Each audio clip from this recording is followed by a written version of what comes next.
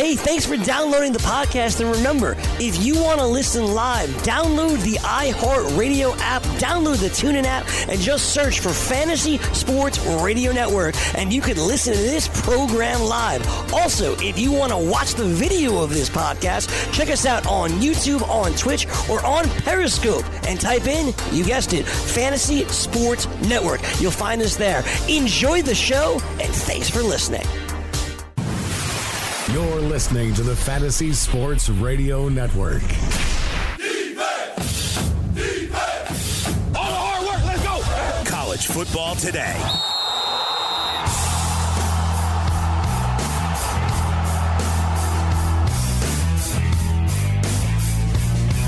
Are just underway in week number 9. Joe Lisi, Rich Sermonello, Gabe Morency, and Hall of Famer Marshall Faulk live from Studio 34. Talking about a Big 12 battle, Texas on the road in a must-win situation against Oklahoma State and Mike Gundy in Stillwater. The Cowboys picked up this victory last year, 13-10 in Austin. A lot of pressure on Texas, Rich, but I think they bounce back in a big way and do get a 14-17 point win over the Cowboys later tonight. You know what I expect in this game, Joe? I expect to see a heavy dose of the running backs. Sam Ehlinger, when you talk about RPO, mobile quarterbacks, he's different. You know, he's not a Justin Fields. He's not a Derek King. He is a bruising, punishing type of a runner. Now that he's got a shoulder injury, I don't know if you could use him in that fashion. So watch Keontae Ingram, watch Trey Watson. I think they pound away at Oklahoma State, which has looked miserable defensively. I love your point about Mike Gundy. And I'm a big Gundy fan. I think he's one of the most underrated coaches in the country. Something seems off. He does not seem to be as disturbed. It's almost like Jimbo last year. It's kind of like, we suck this year, but I'm managing somehow. Right, exactly. Gundy is surprising to me. It does make me wonder. I don't want to float rumors. I don't have any source for this. But it does make me wonder. Something is very curious about that situation at Oklahoma State. He's very defensive. Yeah. And that's the thing that I don't see right now, especially with Jalen McCleskey, former son of, well, not former son, J.J. McCleskey. He's still the son. Yeah. Still the son, but former player in the NFL, Marshall. Usually he'll stand up, he pound his chest, he takes the blame for when things are going on, and he'll defend his guys, players and coaches. And I agree with you guys. He just doesn't look the same when you watch him in interviews. And I always say when that happened with coaches, something's going on in their personal life. It might not even be on the field. Right. Something's going on at home, because usually you can handle the things that happen in and around the locker room or in the meeting rooms. I'm going to say that something is going on in his personal life, and he's trying to get that fixed and the focus and attention to detail. But still, I like them in this game. I feel like this is that game. They've won 3 in a row. Right. You got Ellerly with the shoulder. Right. And this guy, he plays quarterback so different. Yeah. It's just, he's such a bruiser. He remind me of Taysom that's with the Saints right now when he played at BYU. It's the same kind of player, real physical quarterback, doesn't shy away from contact, and big game. But I feel like Oklahoma State in this game, not only will they win, I think they're going to cover. Wow. It's going to be a very. It wouldn't shock me. Let's face it. You're going on the road to Oklahoma State. They're a wounded team. I like Texas. It wouldn't shock me. The one thing I'll say about the Longhorns, love what Tom is doing. This is not an elite program yet. No. When you look at both sides of the ball, where are the elite players? Love Caden Stearns in the defensive backfield. Bright future as a true freshman. Really like the big wide receivers, Colin Johnson and L.J. Humphrey.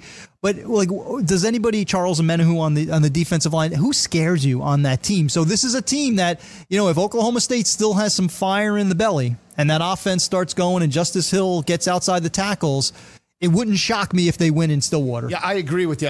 They grind out victories. They grinded out a victory against Baylor, found a way to win, and that's the one thing that I think will keep them in this ballgame. Marshall, when you look at a defense overall, the one thing for Texas, they're holding opposing offenses within the Big 12 to right in the area of about 120 rushing yards per game for a Big 12 type of defense. That's a great statistic because it shows the ability to run sideline to sideline. And that's why they're sitting at 6-1 overall. How does that factor into this matchup against a high-powered Oklahoma State offense? And that's what you need. You need to be able to give your team the opportunity to have more possessions and get 3 and outs. And what I love about what they've done defensively is the bend but don't break mentality. They make you kick field goals when you get in the red zone. They become stout and taking the football away. I understand. I just feel like this game is it's for Oklahoma. I no reason to go there other than just gut feeling, but I like Oklahoma State in this game. The Cowboys, you might know something. I'm telling you, it's going to be electric. I mean, the fans will be into this ball game, and I'm kind of rooting for Texas. College football is better when Texas is competing for titles. I think it's Texas. Good. Well, you've been on Texas all year because but they haven't been dynamic. It's more the team mentality. Yeah. That's a testament, honestly, to what Herman's doing there. Because again, not elite talent, and they're finding their identity. But he'll get that elite talent. And that sounds so crazy when you talk about Texas. Not having elite talent. Right. That is so crazy. Unbelievable. And yet you see 4 and 5 star kids going to Houston and A&M and stuff like that. But boy, it's incredible because when you played, Marshall, I mean, the TV contracts with Notre Dame having the elite contract, every kid wanted to be on TV. So you wanted to make sure you went to a school that you could be televised. It didn't matter if it was away from home. You wanted the exposure. Now we're seeing almost every game televised, whether it be on Twitter, whether it be on YouTube, streaming on Sling TV. So kids are going to smaller programs closer to home to be closer to their family so that they could still get the exposure and they're not missing out in terms of going to a Power 5 conference. We're having all the different platforms, being able to watch games on different platforms and channels. Conferences now having their own channels. You're not forced to go to a school just because it's going to be on TV. Scouts are going everywhere to find talent now. I mean, the deeper you dig to find talent, the better scout you are. GMs, they don't care where you play ball. It doesn't matter anymore. If you can play, they are going to draft you, and they're going to take that talent and covet it. I remember coming out. If you didn't play at a power school, they would question if you could play, and you had to prove if you could play. Now it's accepted. It's fine. You come on. We're going to take you. That's a talent right there. So kids are understanding that. I know you played with that type of mentality when you got to the league, because people questioned whether you were an elite player playing in the WAC back in the day. Even though you put up dynamic numbers, you carried that on the next level. And talk about a little about that type of mindset. You know what? I'm going to say this. Regardless of where you play, when you go to the NFL, there's questions. And if you play in a conference that's not a big conference, it's not whether you question it. You hear it so much. And I always felt like, football is the great equalizer. It doesn't really matter where you play. And I always felt like the better the school, if you play with better players and you were playing against teams who maybe had 1 or 2 good players, you couldn't really decide the team with a lot of good players who was really the good player. So sometimes guys would get in the NFL after having a great college career and couldn't play a lick. But I'm going to tell you, when you play at a small school and you say, oh, that guy can play, usually when he make it, it's like he can play. Because you play against a lot of teams and you don't have a lot of guys around you. And you're out there playing kind of the way you play in the NFL, because the playing field is level when you get to the NFL. There's no 4-star, 5-star. It's everybody's a star. Yeah, and one star. Makes me wonder about Alabama players sometimes have struggled at the NFL level. Some of those guys have struggled. Quarterbacks haven't really made it. I wonder if think about it. You line up. It's 4 or 5 star at every position.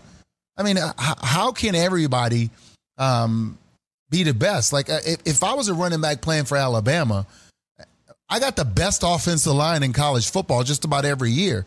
Now, you go to the NFL, you're not going to have the best offensive line.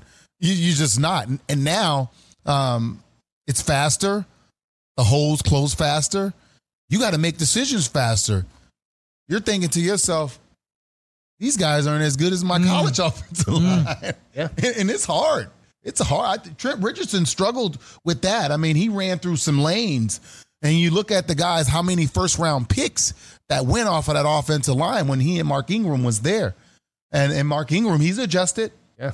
But Trent wasn't able to, and it's a thing. And Bo Scarborough, too. It is a thing. I mean, Bo Scarborough reminded me of Trent Richardson, just big but rigid and not fluid. Now, you see Derrick Henry, same type of running back in terms of size and stature. But again, he's nimble. He's shifty. He has good vision. He gets to running lanes and he hits it to the outside. That's why he's still in the league and having great success with Tennessee. So it's incredible to see. One running back that I'm high on that probably half the nation still hasn't heard of is Benny Snell. Kentucky. Yeah. Now, here's a guy that's on the road today against Missouri and Drew Lock. It's a contrast in styles. We spoke about it. The physicality of Kentucky will be tested in this ballgame because if Missouri does jump up early with Drew Lock, they're going to get away from their game plan with Terry Wilson, and that's why I favor Missouri here. Not one of my best matchups, but again, if Snell can pound the rock between the tackles, Kentucky's a live dog here. Joe, I look at the Missouri offense. I've been a little bit down on Drew Lock. You look at the numbers, what he's done against Power 5 opponents versus non-Power 5 or FCS opponents. Stark difference in his numbers. You'd expect it with any quarterback, but his are just so dramatically different. Look at the Missouri offense when they play talented defenses through the years. Alabama, Georgia, Texas in the bowl game last year. Missouri's offense does not play well at all, nowhere near their traditional numbers when they're facing a quality defense. Now they're going up against Kentucky. Coach Stoops has done a great job with that defense. Mike Edwards in the secondary, Josh Allen up front. Josh Allen rising up draft boards, by the way. Yeah. His ability to come off the edge and make plays for minus yards has been spectacular this year. I think that defense is going to cause problems for Missouri, and then it's going to come down to Benny Snell. Benny Snell is just a grinder. I don't know if he's a high draft choice. Really? I don't know if he's a high draft choice. And I'm gonna say this: you don't have to be. If you're not, then so be it. But I liken him to Kareem Hunt when you think about it. Even in size, 5'11", about 223 pounds, low center of gravity. I just watch it, and you look at a lot of different things when you watch it back. But for me, it's what you're averaging. You open up against Central Michigan, you're averaging 6.3. You're at Florida, you average 6.5. And then you just keep going down. Next game, 5.0. Mississippi State, big game, 6.6. When you are helping your teams stay ahead of the chains, and that's what you want as a running back. I know you want to look at the 100 yards or the 200 yards. You can hit home runs and make it look kind of skewed, but that average, when you get up, when you're in college and it's above 5 and you're hitting 6 on a weekly, that's for real. That's for real, and I like what I see from Benny Snell. Yeah, and talking about Drew Lock, we brought it up on the show, and I get Marshall's take about it as well. I think he's still a system guy. I know you're not high on him. When we break down some of the quarterbacks, Rich, inconsistent, especially in big games against better defenses. Yes, he can probably, make every throw when he has a clean pocket. But as we know, especially at the next level, poor decision making in big games, tries to fit it into windows that are too small, which result in turnovers. That system has benefited him. Barry Odom, and then prior to Barry Odom, that system has been very beneficial to Missouri.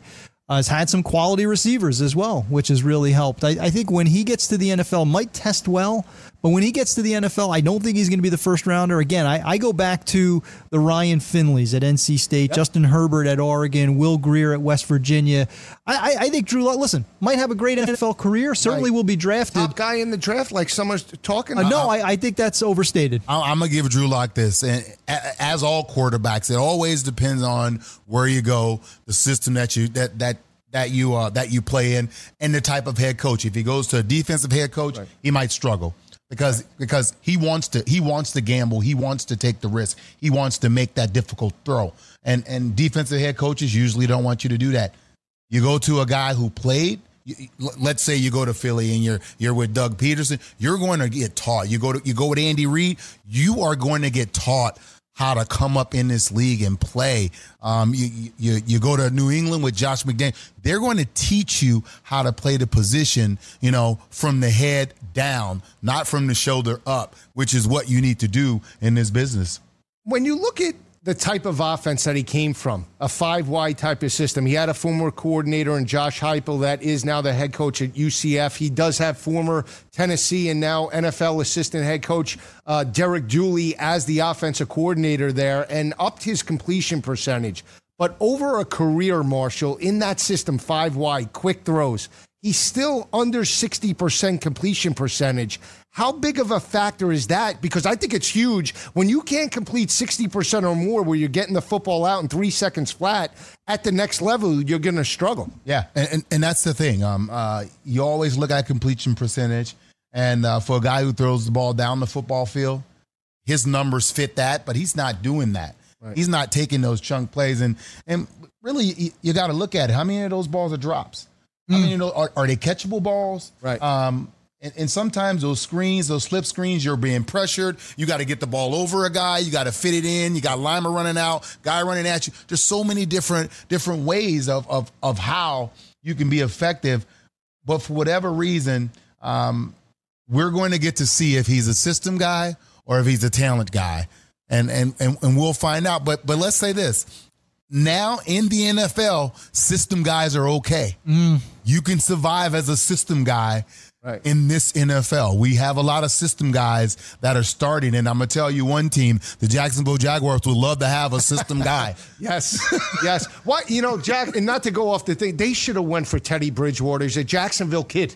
Why didn't they throw their hat in for Teddy Bridgewater when the Jets were lobbying for him? I'm not going to go off on a tangent, but Teddy Bridgewater is a Miami, Jacksonville type of kid. He's from the state. Get him. He could have helped your program. We'll see how that game plays out in London, 9:30 tomorrow. When we come back, we'll be breaking down South Carolina and Tennessee. Joe Lisi, Rich Sermonello, and Hall of Famer Marshall Faulk live from Studio 34.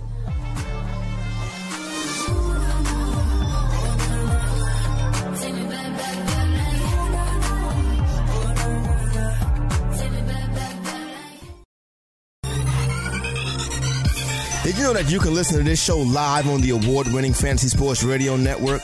Listen on the iHeartRadio app, the TuneIn Radio app, or download the Fantasy Sports Radio Network app. The Fantasy Sports Radio Network is the only totally free 24/7, 365 Fantasy Sports Network of its kind without a subscription. Check out YouTube Live on the Fantasy Sports Network YouTube page and participate in the programming there, where you can ask questions, discuss the topics with other fantasy enthusiasts, or tell everyone that you disagree. Call into your favorite show and ask your question. The number is 844-84-FNTSY. That's 844-843-6879. The Fantasy Sports Radio Network, your free fantasy source 24 hours a day.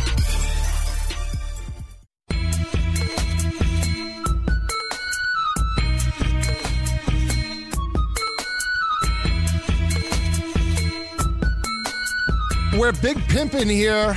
Week number 9, college football today. Joe Lisi, Rich Sermonello, Gabe Morency, and Hall of Famer Marshall Faulk breaking down all the top 25 battles.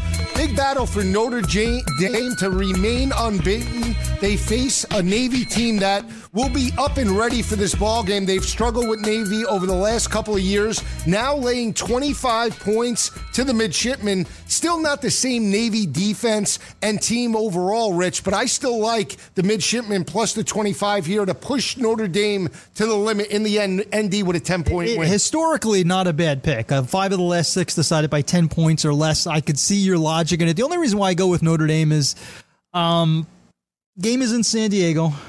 Neutral site, right? Notre Dame just has so much more offensive punch, well-rested. I watched that Navy defense last week against Houston. Man, they wore down. They just could not stop Houston and Derek King. I think I expect to see a continuation of that. Could be something like a 49-21 type of an inning. Yeah, a lot of Navy bases out in San Diego. People don't recognize that, right, Marshall? Yeah, this will be a home game for Navy. Notre Dame they'll feel like they're on the road, but just too much talent for Notre Dame. I like Notre Dame to put up maybe right around 35 points. I think Navy will probably in the 20, 22, 23. They'll cover, and you got to remember they're going to possess the ball, especially after what we saw last week. Defense wore down. They're going to play they're going to play that old school. We're going to get first downs. We're going to grind it out. We're going to keep the ball away from you and see if they can force Notre Dame to be impatient and try to take early strikes instead of take what Navy gives you. Yeah, another game later tonight is South Carolina and Tennessee, Rich. I mean, this is a game South Carolina needs to win. They're coming out of a bye week, sitting at 3-3 overall. Tennessee did get beat up by Alabama last week in that home loss to Nick Saban and the crew. They now go on the road. This is a team in Tennessee that has won 3 of the last 5 over the Gamecocks by 2.4 points per game. But South Carolina did pick up this win last year in Knoxville, 15-9. I think Tennessee's a live dog here. I think they're playing much better under Jeremy Pruitt, and I'm not sold on the South Carolina defense as a whole. Plus their -5 in turnover margin. I'm all in with Tennessee to strike the upset 24-20 over the Gamecocks. It would be the first time that Will Muschamp has ever lost to Tennessee, 6-0 all time against Tennessee, going back to his days in Gainesville in the Swamp. I like South Carolina. Tennessee is heading in the right direction. Jeremy Pruitt's doing a good job, specifically defensively. But I think this is where they struggle. Off of the physical loss to Alabama last week, Jake Bentley getting healthier and healthier. Won't be a disaster, won't be a blowout, but I could see South Carolina by double digits. Oh, Joey, double digits. He makes fun of me, Marshall, because I picked. Tell him in college it's a lot different. Tell him. Please tell him that. You tell me. I'm right here. Games are not as close, especially once a team gets up. They look to really mark the score in terms of winning by double digits each and every Saturday. Yeah, you tend to work on things in college that you don't do in the pros. And in the pros, once you get up, we're going to take time off. In college, you continue. You want your team. You don't really have preseason, so you want to continue to get better and you work on things. When I look at, I like South Carolina. Not only do I like them to win, I like them to cover. This is, I know we feel like Tennessee, they're coming. It's getting better. I don't know if it's coming fast enough in order to cover. So I'm going with it. I like South Carolina in this game. Yeah, Jake Bentley playing well, and no Trey Smith. How does that factor into Tennessee's on the offensive line? Yeah, I mean they've had offensive line issues forever since Butch Jones. Now offensive line health issues. I don't know what's going on in terms of conditioning, but Jeremy Pruitt I think will wind up being the right coach, Joe. But to Marshall's point, I think it's just not happening fast enough.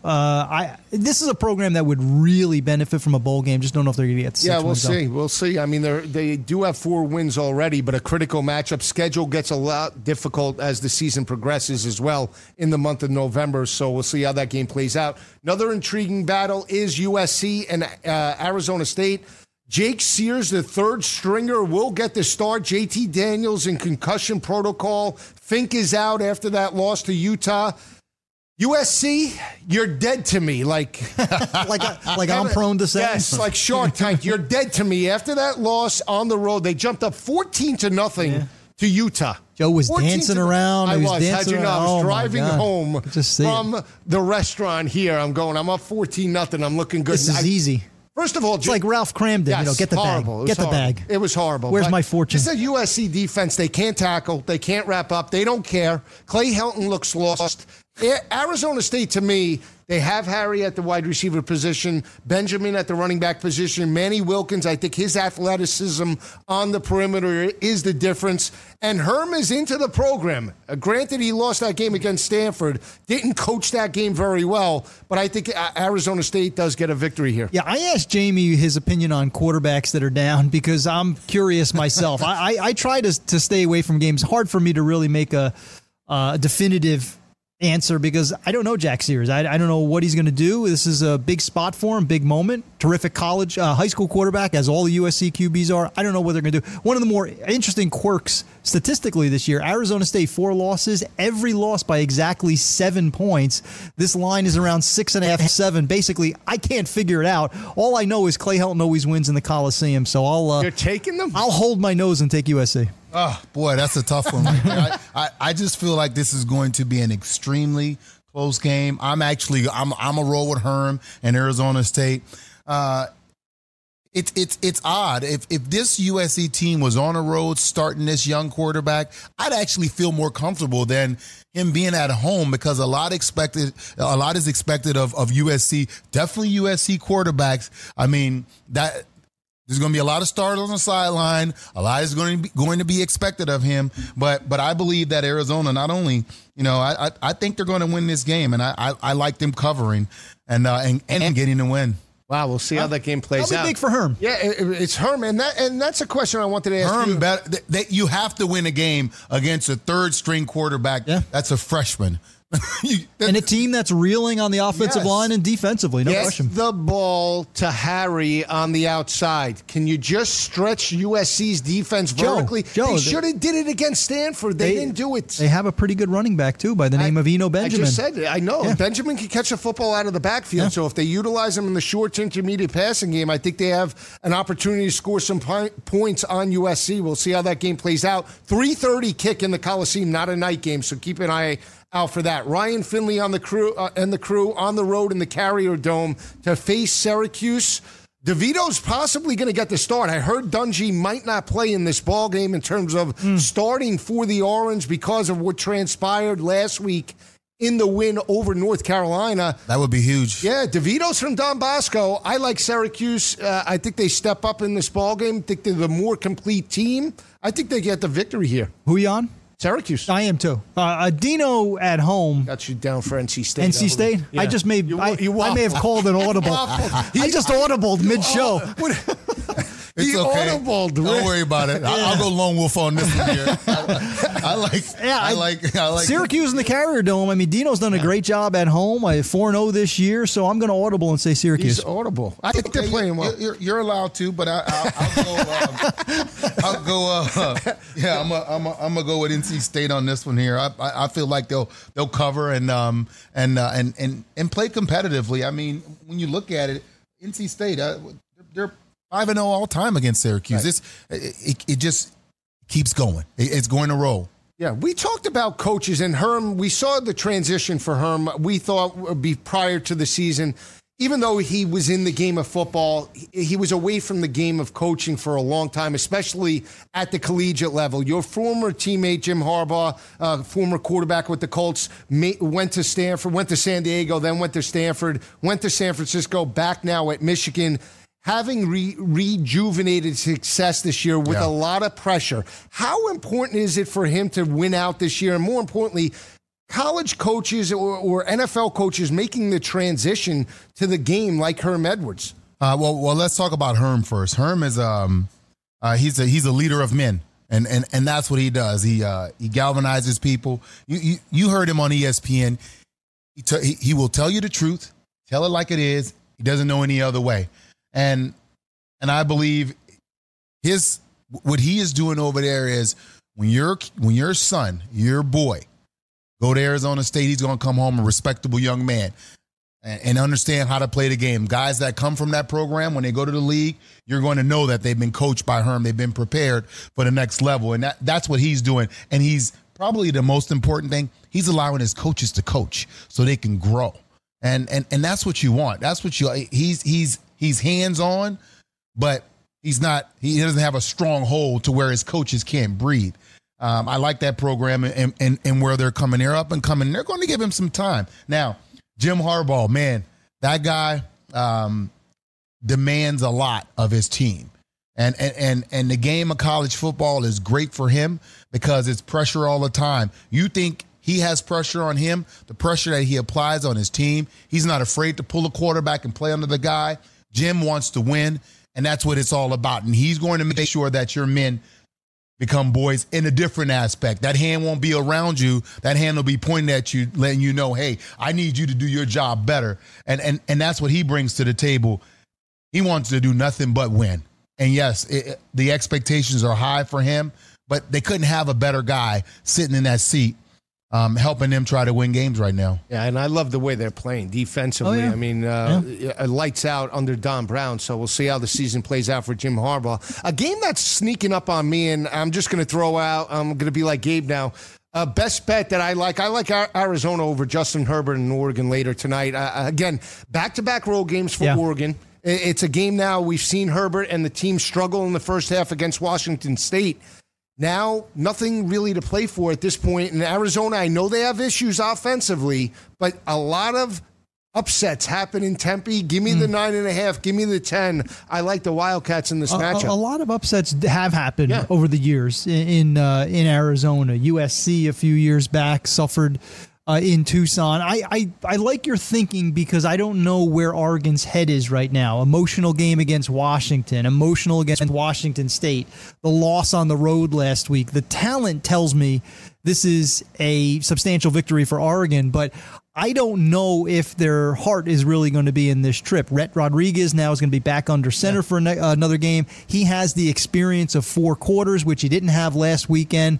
The defense of Arizona, that's my big concern. They just don't have any defensive stoppers. When I think back of Arizona football historically, defensively, not many players come to mind. I think of a Teddy Bruschi. I think of a Scooby Wright, but not many others. Chuck Cecil, baby. Chuck Cecil was my all-time favorite defense. I just put that on a tee for you. I didn't even know I was doing it. Wasn't afraid to get the 15-yarder, Marshall. Back in the day, I know you got a lot of them. Don't you worry about that. It was funny because for a while he was on Jeff Fisher's coaching staff, and he was with the Rams, and man, his ability to coach safeties and tell those guys what to do, and just the wealth of knowledge that he would share with those guys, and so glad I didn't get to play against Chuck much. Like 1 year, I think we were in the league 1 year together. Oh man, that was back in the days when you could actually hit somebody. Yeah, and get away with it. Marshall, I want to shift gears a little bit. A topic that Joe and I have talked about a lot over the past couple of years, and we'll be talking about in November and December. Guys, high-profile guys not finishing their seasons. Nick Bosa is a little bit of a unique situation because he's not healthy, so maybe he gets a pass, although I think he could have been back by December. But how about the bowl games? How do you feel about kids, Christian McCaffrey, maybe Jadeveon, maybe Leonard Fournette sitting out bowl games? And I want to make sure I say this so people understand. I get it. I get why guys do it, because football is a business. There's a business part of it. And if you play the game and you understand that it's a business and that's what you want to do, you do it. I could not have done that. For me, I love the game of football and I love playing with my guys. And I'm no more important than any other guy on the team. I understand my worth as far as getting drafted and having an opportunity. Who's the kid? Was it Jalen Smith? That's always an issue. That can happen. I get it. And I don't knock them for sitting out. I just say, me personally, I love the game too much. It was hard for me to sit out of preseason games. I was the guy when we were leading. I didn't want to come out of the game when we were up. And when we were down, getting our butts kicked, I didn't want to come out of the game then. I wanted to play every snap, and that's just me. I'm different. I wanted to play as much as I could. And these guys are, they get their advice, they make their decisions, and it's a business. And I believe that their teammates understand. And I also think that the evaluators on the next level, they understand as well. Mm-hmm.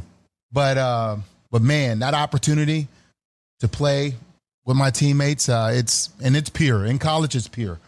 You go out there, you play hard, and it's one for all for one. Here's where I guess I disagree from you. Nick Bosa is a different type of situation because he's hurt. He was supposed to come back week 11, week 12, later in the season. If his team was fighting for a national championship, if his team was fighting for a college football playoff, even though they lost to Purdue, you buy into the team mentality.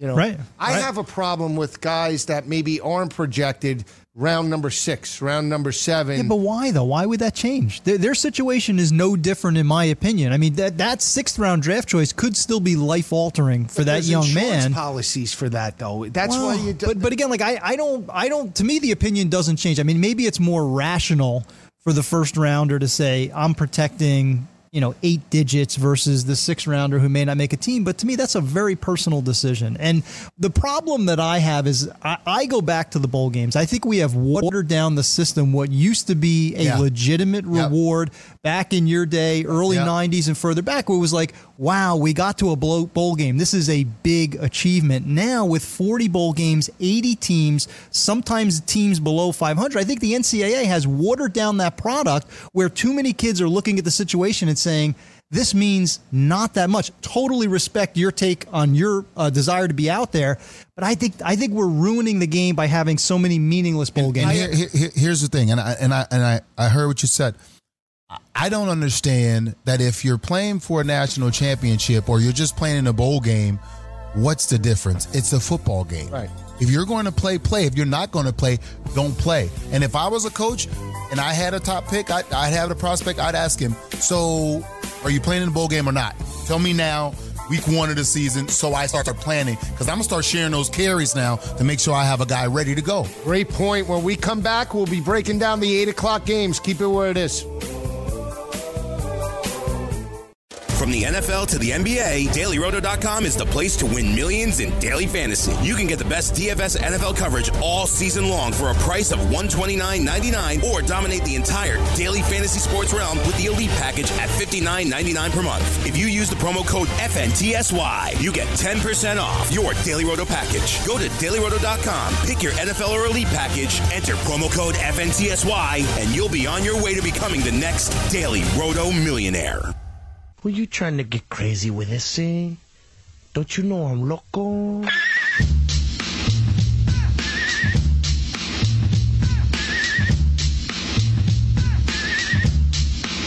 About a half an hour left in the show. We were just talking about whether to pay players or not, or more importantly, talk about bowl games.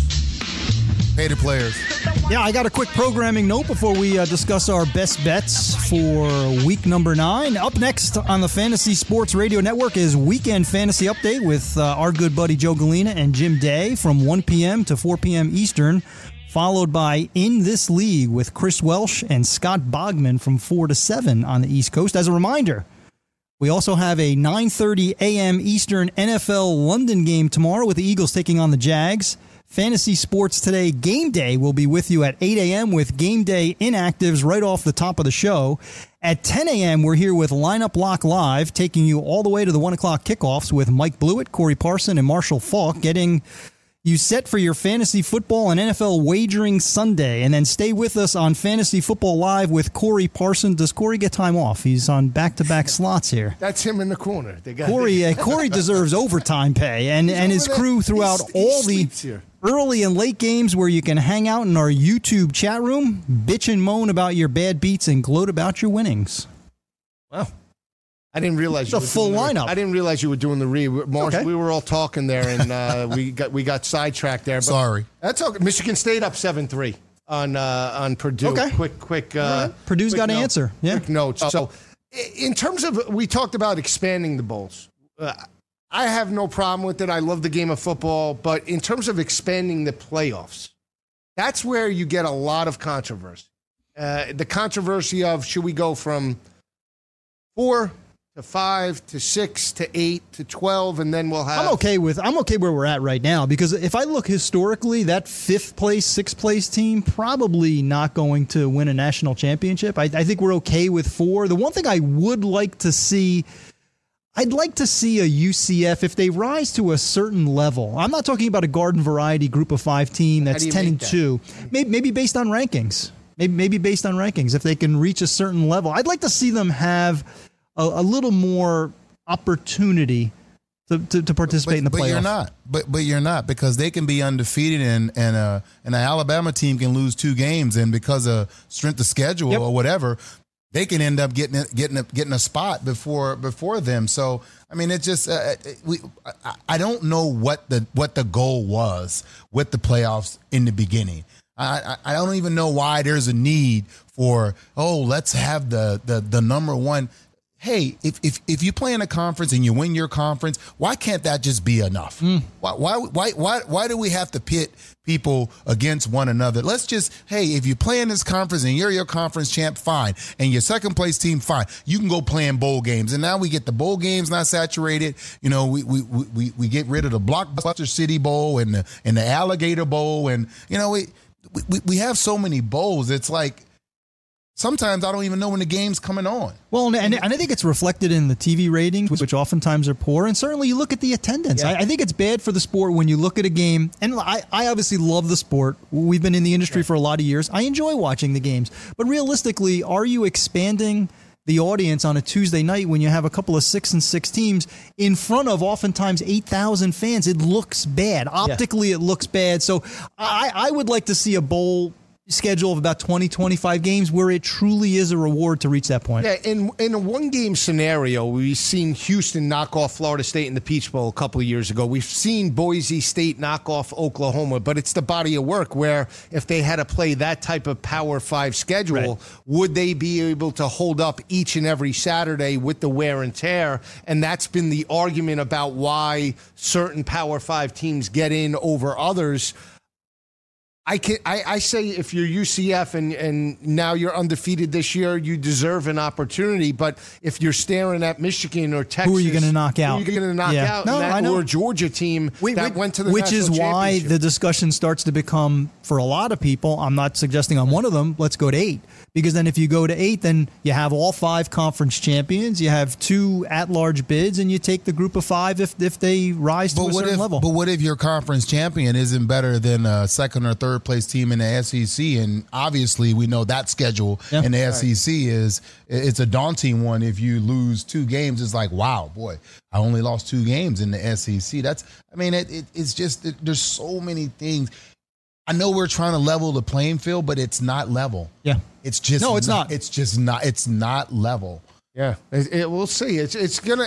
The more that teams become undefeated, teams like UCF, if they go undefeated again, you know the cry will be there. I'll bring up another point too. The more you see the Big 12s, and I'm not saying they belong in it necessarily, but the Big 12s, the Pac-12s not getting into the playoff. The more you see that, the more the conference commissioners. You know, if a Commissioner Delaney of the Big Ten, if the Big Ten was somehow left out this year, I think they're going to be screaming bloody murder if their teams are not in the playoff. And that's where you could see more of an outcry to expand the number of teams. Yeah, should be interesting. I mean, we'll see how that plays out as the season progresses. Again, UCF does have a tough schedule the rest of the way. Still have to face Houston and still have to face South Florida. So Temple next week will be an interesting game. Temple will beat them up interior, so we'll see how that game plays out. We spoke about Oregon and Arizona a little bit later. Justin Herbert, solid quarterback, stepped up over the last couple of weeks. Didn't get it done last week. I think he's different than Drew Lock. Again, I still think there's a little bit of a system type of quarterback in him. You feel he's a number 1 pick overall? No, I wouldn't go that route. I mean, if I'm an NFL GM, I want someone who I can slot in and believe that he's going to be a Pro Bowler early in his career. And those players this year are on the defensive line. Number 1 overall, regardless of my need at this point. I don't think Justin Herbert is necessarily a number 1 overall player. I'm looking at a Nick Bosa. I'm looking at an Ed Oliver. I'm looking at one of the Clemson defensive linemen. Those are number 1 overall picks. I don't think Justin Herbert might be the number 1 overall quarterback, not a number 1 overall pick. I agree with that. I mean, we're in a town in New York that Eli Manning is struggling, and we've heard the cries now for Justin Herbert, and I'm like, you had a better quarterback class last year, and you chose to go with Saquon Barkley, who's a dynamic running back. But when I look at this quarterbacks in terms of 2019, if you're Justin Herbert, Marshall, do you come out, and more importantly, do you think he's a great fit for an NFL team? He's a great fit for a team who has a system and the right coaching for him. Just look at the young guys that are having success. Doug Peterson, he goes to Philly, he gets Carson Wentz, marriage made in heaven. When you talk about the Rams, they didn't know what they had in Jared Goff. He couldn't even break the starting lineup. He wasn't even dressing.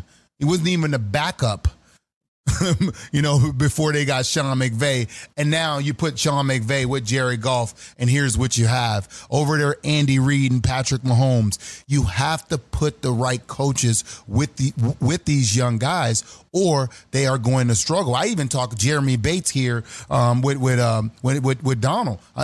He's doing a darn good job with this kid.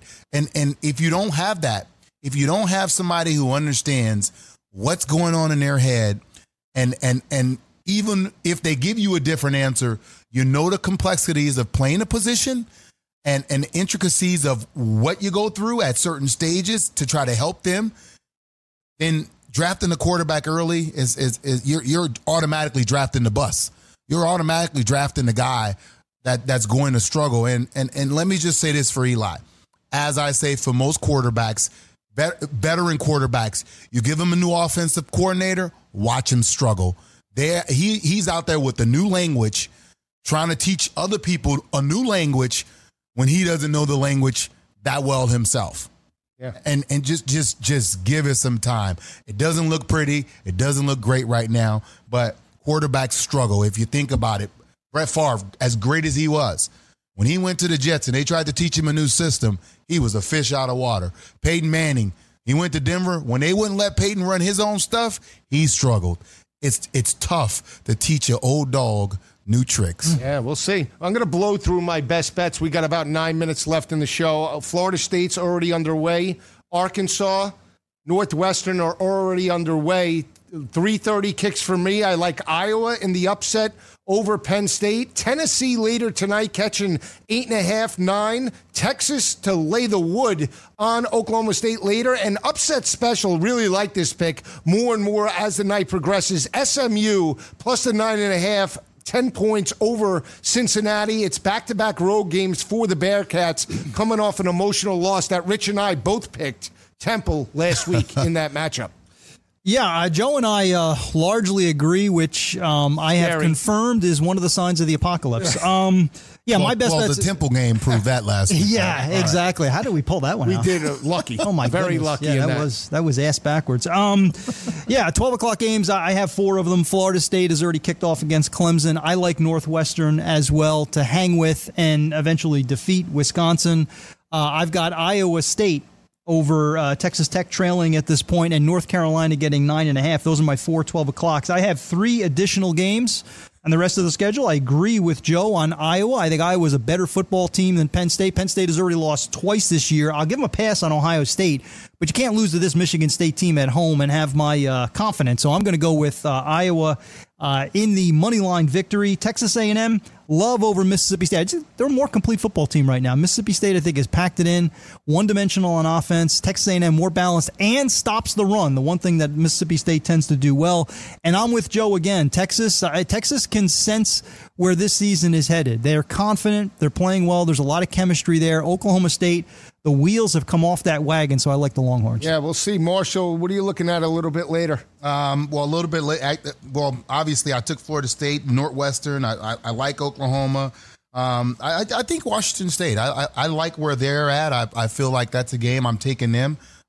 They should cover, and I want to sneak Purdue in there. I just like where they're going in the direction that they're in. I feel like that they that's one of those games that they can pull off. Yeah, we'll see. Clemson just passing touchdown for Trevor Lawrence, up 7-0 with about 13-19 left in the second quarter. That's not too bad. I mean, listen, at least they're not teeing off offensively. No, but you're not getting any. You're not getting on any offense. Yeah, haven't crossed midfield. Gotcha. Pretty soon, DeAndre Francois could be. Let me tell you something. Can I jump in? If I'm DeAndre Francois, spear of the Seminoles, I would be the rare Power 5 starting quarterback who would transfer. I really would. If you cannot put an offensive line around me, and I'm DeAndre Francois, who is a very talented young man, I would leave that program. Where are you going to go? Why? Go to the FCS.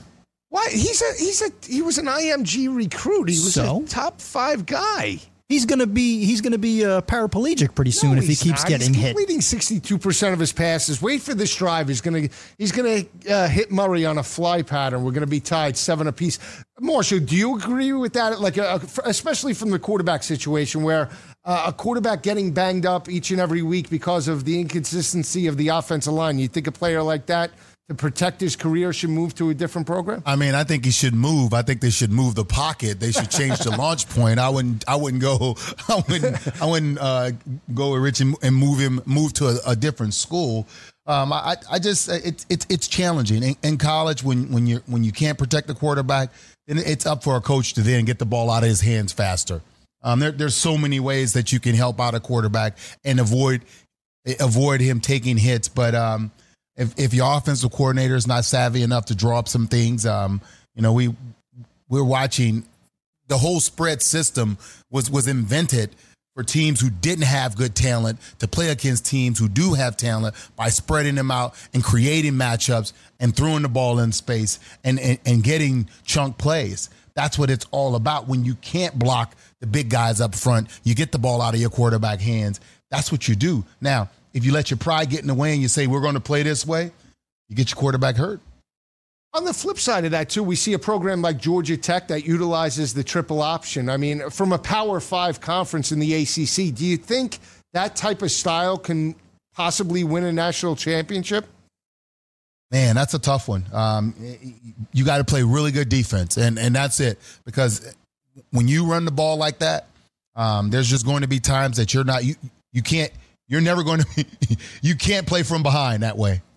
That's it. Those schools, when you're running an option in that capacity, you have no chance at playing from behind. You have to control the clock. You got to possess the ball. You got to play good defense. Interesting. I don't know about a national championship, and this is off the radar, but how about Georgia Southern? You mentioned Georgia Tech. Georgia Southern runs a triple option. Chad Lunsford in his first season, 7-1. And they got a big victory over Appalachian State, number 25. I mean, again, I know fans aren't going to spend a ton of time talking about Georgia Southern, but out in the Sun Belt, 7-1. Shea Wertz is their quarterback, running the triple option. He threw one pass, 0 for 1 the other night, and they beat Appalachian State. Army had great success. Yeah. 10 wins last year, and they beat, a fantastic San Diego State team with Rashad Penny in the bowl game. I mean, that was one of the best bowl games of 2018, and they don't get top 5 talent. One of the games with the most rushing yards in it ever. Right. I mean, I couldn't believe. I'm watching this game, and let me say this: San Diego State, Rocky Long, good at stopping option. It's one of the things that they do. Well, you understand that every once in a while they play Navy, you play Air Force. That's what they do. You're used to seeing it, but they were just dynamic. They made some plays in the run game that surprised me. You know what's interesting too is when we spoke about Rocky Long. I mean, why isn't he mentioned for bigger jobs within Power 5? I know he might not take it, but I mean, when you're USC. You have Clay Helton, you have Rocky Long. He's different. I mean, the defense, actually, a couple of guys off of his staff, Arizona State hired to run the same defense. Gonzalez. Yeah, Danny. Yeah. I've never seen Rocky Long has like a notepad about that small, just one sheet, and he calls in this era, he watches the personnel and calls the defenses as is, and it's a talent. It's amazing, and they play man every down. I don't care if you get burnt. Yeah, it's man. Like there's and when you beat them, they play more man. A lot of schools don't like that. They want change. They want things to be exotic. They want you to give you. He is a football coach and a guy who loves his players.